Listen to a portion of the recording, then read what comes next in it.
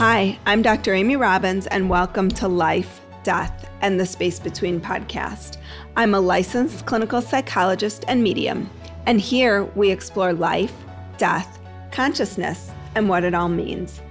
Lisa Samet is a well-known health practitioner who has appeared on the Dr. Oz show to promote homeopathy and naturopathic healing. She has an international-based practice in Montreal, specializing in homeopathy, emotional wellness, nutrition, and lifestyle optimization. Lisa is the author of Emotional Repatterning. Emotional Repatterning provides insights, stories, and real-life examples to deepen your understanding of your own mind, the patterns of thinking, and deep-seated beliefs that keep you feeling stuck and unhappy. Welcome, Lisa. Thanks so much, Dr. Amy. It's a pleasure to be here. A while back, I had asked for your support through Patreon, and I'm so grateful for those who reached out and supported me, but I do need a bit more help. So I've been doing my podcast for about 2.5 years now. I have probably upwards of 100 guests that I still want to get in touch with, or people who've gotten in touch with me to be on the podcast. And so I'm asking for a little bit more of your help. If you could please go to patreon.com/Dr. Amy Robbins.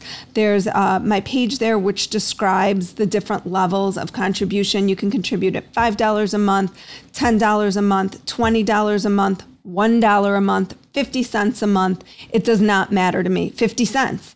Just every little bit helps me to continue to produce the amazing content that I am so committed to bringing you all every single week. And so if you could please just go take a look at that and contribute where you feel comfortable, I would very, very much appreciate that. And you're going to hear another podcast that's going to go into more depth later this month in my Q&A podcast about why I'm asking for this. And there's also a Q&A connected to that. So don't just ignore that podcast. Anyway, also would love for you to subscribe to my newsletter at dramyrobbins.com. Follow me on Instagram. Follow me on wherever you get your podcasts. Make sure you subscribe so every podcast that you get, you see. Thank you all so much for your continued support of the podcast. And now here's today's episode. Thank you. So can you tell us first how you work as a naturopath and where you see feelings and emotions fitting into the work you do? Oh, it's a great question. So, one thing that's super appealing about naturopathy and homeopathy in particular, which is my specialty under the umbrella of naturopathy, is that we approach the patient as a whole being. So we're always looking to understand the patient in terms of physical, mental, and emotional health. And that's basically in our initial interview, which is very thorough. We're really understanding how the patient functions on all those levels and their level of wellness on all those levels. And I think that's very important because a holistic approach is great, but we all have realized the link between mind and body. So, we can't separate out the stress that I feel, the trauma that I went through a year ago, whatever's happening in my life that's disturbing my peace and my calmness, and my physical health. Those things are all related and they're all interconnected. And, working in this field for over 20 years, I've really developed an appreciation for the fact that often physical illness is preceded by emotional stress. And so it's very difficult to approach a patient without taking all of that into account. So it's one of the things that makes my job fun because, I'm not just talking about someone's knee or somebody's, belly or somebody's headache. I'm talking about the whole person. And I think people really enjoy being addressed that way because people know, well, yeah, I started getting migraines after, my kid got sick, or I got cancer after my husband left me, or, people themselves know that. I think the conventional system often has not really paid much attention to that because there's not a whole lot they can do about that. So do you find that there are certain correlations between events and illnesses, specific illnesses, or is it how your body reacts and responds, and each person is different. So yeah, I would say each person is different. And then, what is the basis there? Probably genetics at that point. There has been a whole lot of information lately, and I totally agree with it myself. We are not our genes. It's not like because my mother had this and my father had that, I'm doomed. Not at all. But we do have certain genetic faults, and stress will bring that fault to the surface, or will activate the gene where the problems are. Mm-hmm. So, it's hard to say like, okay, if I have this kind of stress, I'm going to have a heart attack, or, as opposed to that kind of stress, I'm going to have an autoimmune disease. It doesn't happen so much like that. But we could say as a general rule, stress is going to bring down my immune function. And then the genetic weaknesses I have are going to come to the front. Mm-hmm. Right. And I think you're talking about epigenetics here. And that's such a powerful way to take control of your life, right? Because it puts us in a place of we are no longer a victim or we don't have control over our experiences or what happens to us. Exactly. So then it all becomes about how do I keep myself as well as possible on the emotional level, right? And of course, that's what you spend your days consulting with people about, and increasingly me too, because life is hard. This is a fact, it's not just been true of my life. Pretty much everybody I know has been challenged on one level or another. So we don't really have the tools to deal with those things effectively, mostly because we're not taught anything about emotions, right? I mean, I never took a class in that. Nobody ever told me that. My parents, who were relatively smart people, didn't know themselves how to manage their own emotions. I took a lot of classes in that, but that's because still of hard. I do. Right. Exactly. Right. And just because I know this work and I wrote the book and I, work with patients on this level doesn't mean I've mastered it either. But I think that we should all have the goal of emotional wellness, because certainly if we manage ourselves better emotionally, I think we do forestall a lot of physical disease that could be coming. Well, and I want to start with a really moving part that you talked about, which is your son. Yes. So can you tell us about that? Because I think, as I was reading that, I really identified with it, because I think that some of what, many of us do is in an attempt to control outcomes, right? We've set up a belief system that if we do all the right things, then bad things won't happen to us. Right. And then when we realize that isn't what happened, it's really more of a shock. Mm-hmm. So, I have 3 kids, and my husband and I are both naturopathic doctors. We have a clinic together, and we raised our kids with, what we thought was the best, organic everything. And, they didn't have pharmaceutical medications. We treated them with homeopathy and naturopathy. And wow, we thought we were doing, the best. And I think we did our best. But when my youngest son was 10, he was lacking energy and wasn't well. And I just brought him for a blood test. And over the next couple of days, things unraveled and he was diagnosed with leukemia, which was, mind blowing in and of itself. But what was also really hard was that they were proposing a 2-year program of treatment for that, which involved what turned out to be over 150 chemo treatments. I mean, we're talking bags of chemo, IV, not a shot, not a pill, over a 2-year period. And, with that, they had about a 90% cure rate, which was very hard to turn down. So we ended up going with it, which, maybe we would have tried to do other things, but 90% was a huge number. And so we found ourselves in this situation, not only having the shock of having one of our kids who had been raised so well, we thought, sick with cancer, but then being faced with being in the medical system, which we don't love, and having chemo for 2 years. And let me tell you, it was hell. But the good news is he lived. He's now 16 and a half and, in fabulous shape. So talk about a paradigm shift.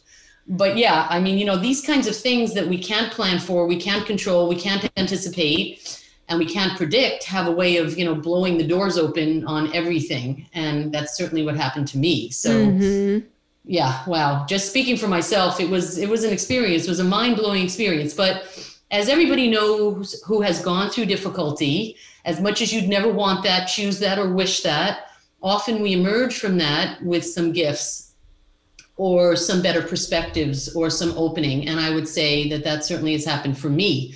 So I'm grateful for that part of it. But yeah, it was not fun. Well, I'm so glad to hear he's doing amazing. And probably, you could say that you set him up for that, even if he had to go through that a lot of the groundwork for like a healthy body and immune system was probably laid and something went awry, but that probably aided in his survival.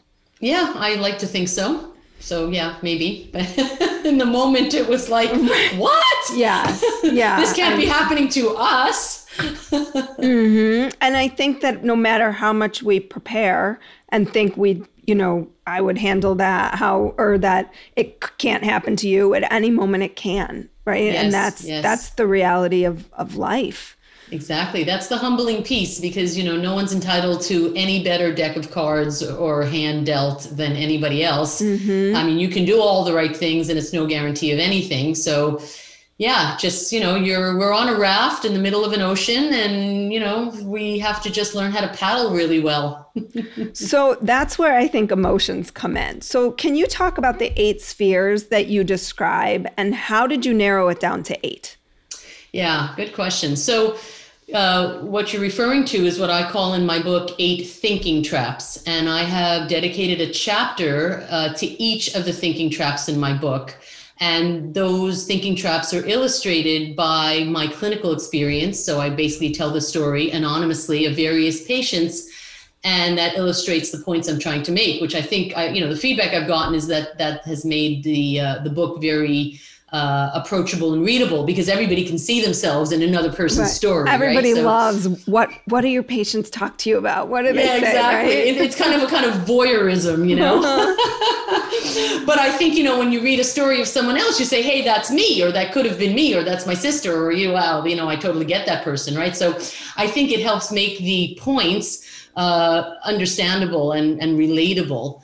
And how these 8 thinking traps came about, and I'll go through them in a moment with you, is that, with working with people on an emotional level more and more over the past years, I came to realize that, we're all suffering from really similar things. I mean, the details may be different. Your problems don't look necessarily like my problems.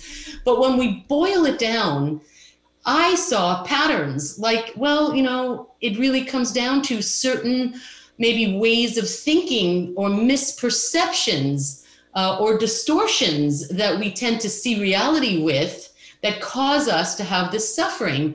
And I started kind of thinking about, wow, maybe I have something to say here. I'll write a book about it, kind of half jokingly. It was never on my to-do list, but I felt after a while that, I actually feel like I have something to say here. I feel like I have something to offer here, because why hasn't anyone talk to me about this? Why haven't we ever heard about these kind of common misperceptions or ways of dealing with life that cause us all to suffer so much? And it would have been great if it's somewhere along my training or my upbringing, I would have been exposed to those things. I think it would have saved me a lot of headache and a lot of heartache along the way.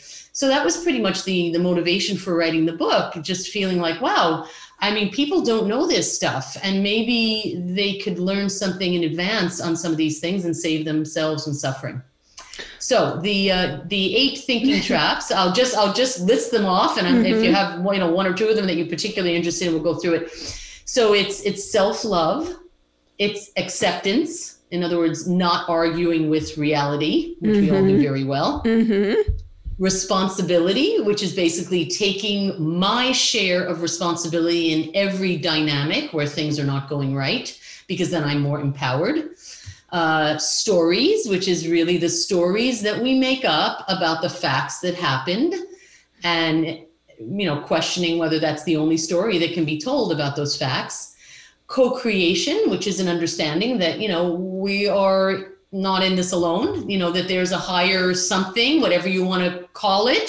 People get offended by certain names and words. You can call it whatever you want. The universe maybe is the most neutral, but we are in co-creation in terms of our lives. And that perspective, I think, helps a lot. Another thinking trap is gifts. I have come to learn that when we're challenged in life, it's actually a gift. It's an opportunity to grow and learn and evolve, which my feeling is that's why we're here to begin with.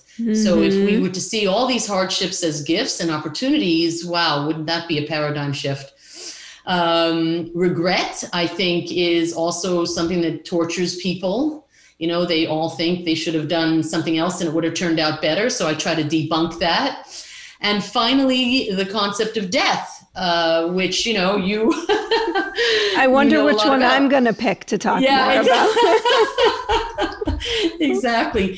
So, there's a lot of people who are very anxious. And when you boil it down, when you really probe that, I think that anxiety is the result of a problem. It's not necessarily a problem, right? So what's underneath the thing that's causing the anxiety? And I have often found it's just a lack of feeling safe, and death is interwoven in that, right? Because death is a mystery, even though ironically it's happening to every single one of us. It's the only guaranteed thing we could ever say. We will all die.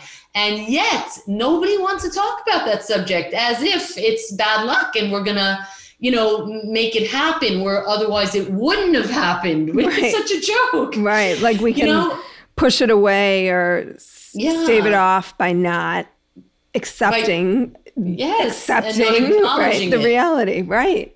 Which just makes it this big, scary thing, because if you don't talk about it, then it becomes very taboo. So of course people are afraid of it because it's not normalized in our culture, which is not true of every culture, right? But in our culture, it's not normalized, which is bizarre. No, in a lot of cultures, death is very celebrated, and there's a lot of ceremony around it and a lot of belief systems around it that are talked about, that a physical body dies, but the spiritual body doesn't. That goes on. And we, despite a lot of research that I've talked about in this show, still believe that many people, probably not a lot of people who are listening, but many people still believe that when it's over, it's over, and that belief system is just a way to make yourself feel better. Right. And, earlier in my life, I totally saw it that way. I rejected religion. I was an atheist. I thought that all those beliefs were just a crutch. And then slowly I kind of evolved from that, ground zero, let's say, into something that I'm absolutely sure about. I would say it's beyond a belief. To me, it's feels like a knowledge. I simply have a knowledge of that. I don't necessarily know all the details of how it works. I have my own theories of how it works, but there's a great knowing in my mind that death is not the end, and that it's, so much better on the other side. And, I really do feel that Earth is a school. And I present this idea in the book, that we leave home, we come to Earth for a very long semester, which is about, let's call it 80 years. And we are presented with various things that we don't know, right? Because that's why we're here. We're not perfect and we don't know everything. So our challenges are uniquely suited to our personal learning. And free will allows us to take a pass each and every time. And we do know people who take a pass on their learning opportunities. But the universe is relentless, and we will continue to be gifted. And I always say, if you're not going to get it this time, you're going to get it. This, it's going to come to you. So if it's not in this life, you'll get it next time, and it might be louder and stronger and not as kind. 100%. And we all know people, even in this life, who have been repeatedly, knock, knock, knock, hello, answer the door, who have repeatedly been hit over the head with a 2x4, with the universe trying to get them to wake up, maybe more spiritually or more emotionally, and the door is just closed. And, free will, that's everybody's choice. But we will always be presented while here on Earth with opportunities to evolve. I feel that's the point of being here. And then we go home after it ends, and we review the lessons, and we move on to whatever's next. But that framework for me, I of course it does provide a bit of comfort, but it just provides better for me a framework with which to live my life. And that's maybe why I appreciate it. So what exactly is emotional repatterning? I have such a hard time pronouncing it. It's a tricky word, repatterning. Exactly. And how do you see it differ from other work? Because as I was reading the book and you were describing it, it sounds not dissimilar to the kind of work I do in therapy. It could be. So, the first large part of the book is dedicated to these thinking traps, which is ways that we get stuck in seeing things on a conscious level. So, conscious, my thinking mind, my aware mind, and all the distortions there. But then the second part of the book is really kind of the payoff, if you will, which is where the emotional repatterning techniques are offered. And that is more working with the subconscious mind. And I think that might be the unique aspect of the book. I'm not exactly sure what you do in your practice, but you can tell me afterwards if it's at all similar to what I'm proposing. So, I lay out this understanding that the conscious mind and the subconscious mind are really two different things. And, we have this conscious mind, we decide, we're going to lose weight, we're going to start to exercise, we're going to eat better, we're going to not snap at our kids, whatever we decided, we set goals, we have affirmations, we have all these things. And, how often do we fail? Often, right? And then, why is that? Because we're very determined. And it's because they've done a lot of research on the brain in the last 20 years and the neuroplasticity and the ability of the brain to learn. And what they've understood is that the conscious mind has about 5% awareness of all the brain activity. And that leaves the rest to the subconscious mind, which is underneath the conscious mind. So it's what we're not aware of, right? That represents 95%. So if we're working really hard with our 5% conscious mind and we do a bang up job and get a gold star and we have our foot on the gas, all systems go. But in the subconscious mind, we have other beliefs, negative beliefs about ourselves or about the world, or negative patterns of thinking, often from childhood. That can represent something that's like a foot on the brake. So we have a foot on the gas and a foot on the brake, and then we say, well, why aren't we going anywhere? We have all these, we're so determined to do things differently. So the second part of the book really talks about how do we get into the subconscious mind, identify and shift some of these negative beliefs, negative patterns, so that we support our goals and our desires on the conscious level. And I think really that's what the unique offering is, because the people that I've worked with, and now they're numerous, when we get down into the subconscious mind, we realize that a lot of people don't love themselves. For example, there's a lot of garbage in there, but let's just take that as a really important and basic one, right? Because if I don't love myself, how well is it going to go for me out there? Maybe not very well, right? Because if I don't love myself, it's going to be very hard for me to accept love.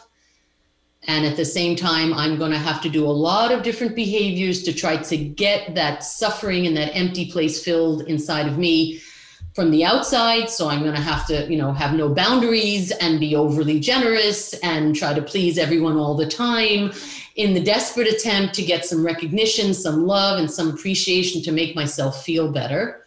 But this pattern, I'm sure, as well as I do, working with people, it's not the answer to anything, because that just leads to a lot of bitterness and resentment when we don't get back what we think we should. And in any case, even if we did, we can't accept it anyway, because how can I accept your love if I don't love myself? Right. And so what happens is there's a lot of unconscious undoing of what you want.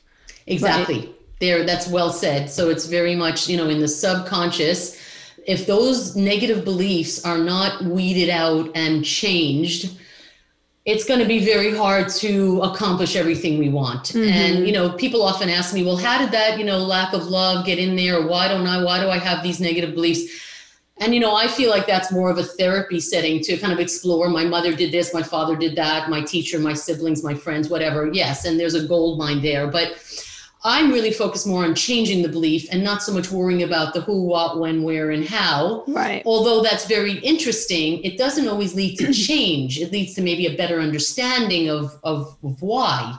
Right. So really, this book at the end is about techniques where we can relearn certain things. So for example, if I am a person who doesn't love myself on the subconscious level, there's a technique that's described in the book, Emotional Repatterning, of how to now teach myself to love myself. It's a technique, straight and simple, so simple that you actually say it's almost ridiculous. Is it that easy? Patients say to me, well, I probably didn't believe that for 50 years. How are we going to change that in 5 minutes? And I always say, it's a belief. It's not a fact. Beliefs can change in a moment, right? If I look at the weather report and I see that tomorrow is supposed to be sunny and I go to sleep believing it's going to be sunny, and I wake up and I open my curtains and there's a storm, I mean, how long does it take me to change the belief? Like 1 minute, 1 second, right? Beliefs can be changed. They're not facts. So what is the technique that you would use for something like that? Well, it's a technique that actually comes from a technique called Brain Gym. Have you ever heard of Brain Gym? Mm-mm. Okay, so you'd probably be interested in doing some research on that because it's super interesting. It was developed at least 10, maybe 20 years ago by a man who was doing a lot of work with kids who had trouble learning. So they had maybe autism spectrum or difficulty with learning. And he worked in that setting, and he developed a technique that he called Brain Gym, which is actually a way to engage both hemispheres of the brain. So both the right hemisphere and the left hemisphere. And in his research, he found that when you engage both hemispheres of the brain, you are putting the brain in more of an active learning mode. So the brain is able to more deeply learn concepts and ideas. And he used this with kids who had trouble, and he found that it worked amazingly well. And there have been a lot of, I studied that in 2013 because I actually had a large population in my practice that was autistic or on the spectrum or difficulty learning. And so that's initially how I got started with this. And then since then, I've taken many, many training courses in a variety of interesting things to work with people on the emotional level. So what I have presented in the book is more of an amalgamation of all of that, but it's rooted in this idea that if we can get both the right and left halves of the brain aware and operating at the same time, we can teach ourselves very simply a new belief, and that new belief replaces an old belief. So for example, if I would use the technique on myself, I would do that and I would repeat over and over again as I'm in this position physically that engages both sides of my brain. I love myself, I love myself, I love myself. I would teach myself a new belief. And then at the end, I would try to test myself, and I have a way of doing that in the book to see if in fact I've replaced the old belief with a new belief. And when you do that with a multitude of beliefs, I have infinite worth and value, I am safe, I am connected, I live my life with firm boundaries, I am compassionate with myself, I trust myself. Depending on what the issues are that we're working with people, we try to identify which beliefs underneath that are not supporting them in how they want to live, and we change them. And it's a bit more elaborate what I do in my office, but I have boiled it down to something that's really doable at home, which is great because I think that there's a way to really change things on a deep level. So it's different than a mantra in that it's really targeted to what the underlying unconscious, or you're saying subconscious, belief about yourself is. So it's not just, picking a mantra out of thin air and saying, I am lovable. If your belief is I am not worthy. Right, 100%. So it is like a mantra in that we're going to develop a positive belief that we want to say that replaces the negative belief. So that part is similar. But when we say it, we put ourselves in a physical position that activates both sides of the brain. When both sides of the brain are activated, then we're going deeper than just the conscious mind, because patients of mine have said, oh, I've done affirmations. I look in the mirror every morning and I tell myself you're beautiful, and I say it 20 times. Yes, that's great, but we're working with the conscious mind there, right? We're not in any way doing deep learning. We're not in any way activating both sides of the brain so that we can penetrate the conscious mind and go deeper into the emotional world that lives in the subconscious mind, right? Which is a repository of a lot of things that we learned in childhood about ourselves, which were probably grossly inaccurate, right? I mean, if I was 5 and my father lost his temper one day and started screaming at me, I doubt at 5 I had the wherewithal to say, gee, that man needs help. He should go work on his anger, right? Probably I thought, gee, I'm not very good, because these adults look like gods when we're really young. Well, and it's also how we internalize things, right? Like what was said versus how we made sense of it. Exactly. I think is a big part of it, because we often assume that like the person who gave us that message was bad, or that they, you know, that they were angry or mean or whatever it was, ill-intentioned, but sometimes it's also at a young age, we're learning how to make sense of the world. And so how we might make sense of that might have nothing to do with what that person thinks of us, but it's how we've determined how we've equated meaning to that. 100%. And so, you know, when people say, oh, well, how did these beliefs get in there? Or why don't I believe better things about myself? It's because, yes, there's a lot of misinterpretation going on when we're young, because we just, in terms of our own brain development, we don't have the context to really get it. So we often think it's about us. You know, we don't realize that person's having a bad day, or they're fighting because they have a bad marriage and it has nothing to do with me. As adults, we can look back and see all that stuff. But the negative beliefs have already been long ago kind of inserted in there. So for me, this work is almost like a software upgrade. You know, it's like it's an old version that story we're repeating in there. So why don't we just bring it up to the 2021 version and, you know, really deeply believe all the things that are true about me, right? I am a good person. I do have great worth and value. I, of course, love myself. Why wouldn't I? You know, all of these things. And I find that as we replace and kind of upgrade those negative beliefs in the subconscious, all of a sudden the need to do that conscious work and all the affirmations and all those things really diminishes, because when we change it at the 95% level, so to speak, you know, it's kind of like the prescription in my glasses gets better. You know, I no longer see the world in such a distorted way. So it's just all easier because I see it better and I see it more clearly, coming from a better place inside myself, right? A more healed place, a place where I know who I am. And from that place, I can show up so much better on the outside. Well, and I think it's integrated into you in a different way. Yes, that's well said. So, you know, for me, what the book offers is it's, you know, understanding these thinking traps on the conscious level, but then really learning how to go underneath to a deeper place and change some negative beliefs that support that wrong thinking, if you will. And then we have like all systems go, right? Then we have it all lined up, and then we can really kind of show up and show up so much better, and then alleviate a lot of the suffering that we all have, right? Because as we started this conversation, life is full of challenges. And the challenge for us is to how to navigate that better, right? We're not going to get rid of those challenges.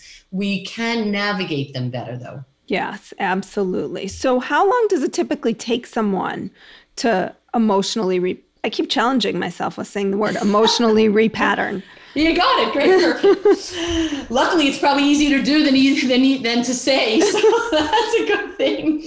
I mean, honestly, it takes about a minute or two for each of the new beliefs we want to instill, right? So, I mean, depending on how many beliefs you want to tackle, right, we would go through each one of them. You know, usually, honestly, in my office, between 2 and 3 sessions of an hour each, we've pretty much done, you know, an enormous amount of work. And patients come back and they say, I can't even believe it. You know, like my kids came home from school and they screamed and they did all this. They were running around. I usually would have gone nuts. And I was like, okay, they're kids, you know, didn't react. You know, my husband came home and said X, Y, and Z. Normally I would have been hurt. Normally I would have done this. And they realized that they just thought, oh, you know, he probably had a bad day. Like they don't recognize themselves in a certain way because they no longer are carrying all those wounds on such a deep level. So they're not as triggered by what's happening in the external world. You know, we always think, oh, it's about him. He said, she makes me feel, they did. You know, we're always about how everybody else isn't doing it right.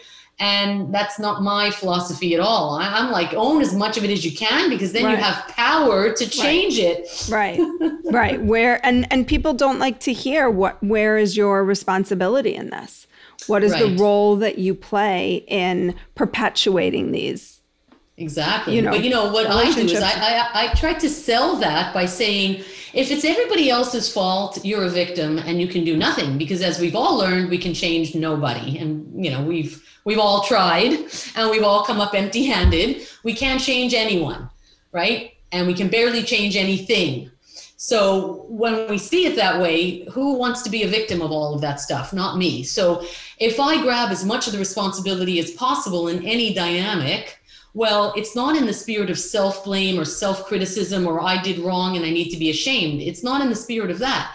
It's to say, if I can take a lot of responsibility for what's happening, well, I can change a lot of what's happening then, right? Because when it's under my domain, well, then I get to upgrade myself and show up better. And then all the dominoes fall in the better ways when I'm out in the world. So that's the payoff for taking the responsibility. It's empowerment. And I think it's a good trade-off. I agree. So, Lisa, if people want to learn more about you, if they want to buy your book, which is just recently out, right? In April, beginning of April. Yes. Yeah, it's just shipped last week. I'll show you a picture of it. I don't even know if you had the hard copy of it. I didn't have the hard copy. I had the PDF. We have to send that version. To you.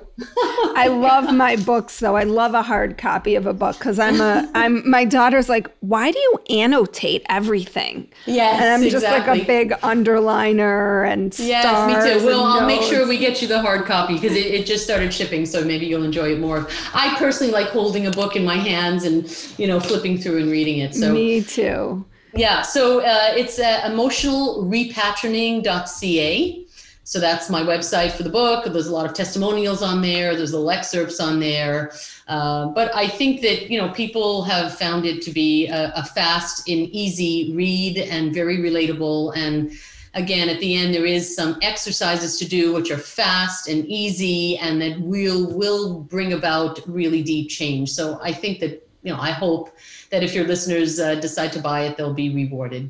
Well, and I always like when I go to read a book like 3 days before I interview the person, which is usually how I'm rolling. I look at how many pages it is and I'm like, okay, phew, I can get through that in 3 days. Exactly. Yeah, there's like 140 pages. It's not a big novel. It's definitely straightforward. And I hope you found it that way too. Easy. Yes, it was very readable. It felt in a lot of ways I felt like I was talking to myself in some ways. Like what you were sharing was like, oh, she's just put this nicely in a package. Yes, so, exactly. Thank you so much for your time today. You're really welcome. Enjoyed chatting with you and learning about how you think about emotional health being such an important part of our overall well-being. So yes, absolutely. Thank you so much for having me. Thank you. Like what you heard today and want to hear more? Wondering what comes next and what it all means? Head over to Apple Podcast, Spotify, Stitcher, Google Play, or anywhere you get your podcasts and hit subscribe. Also, if you could take a minute to rate and review my podcast, I would really appreciate it. Stay tuned as we continue to explore life, death, and the space between.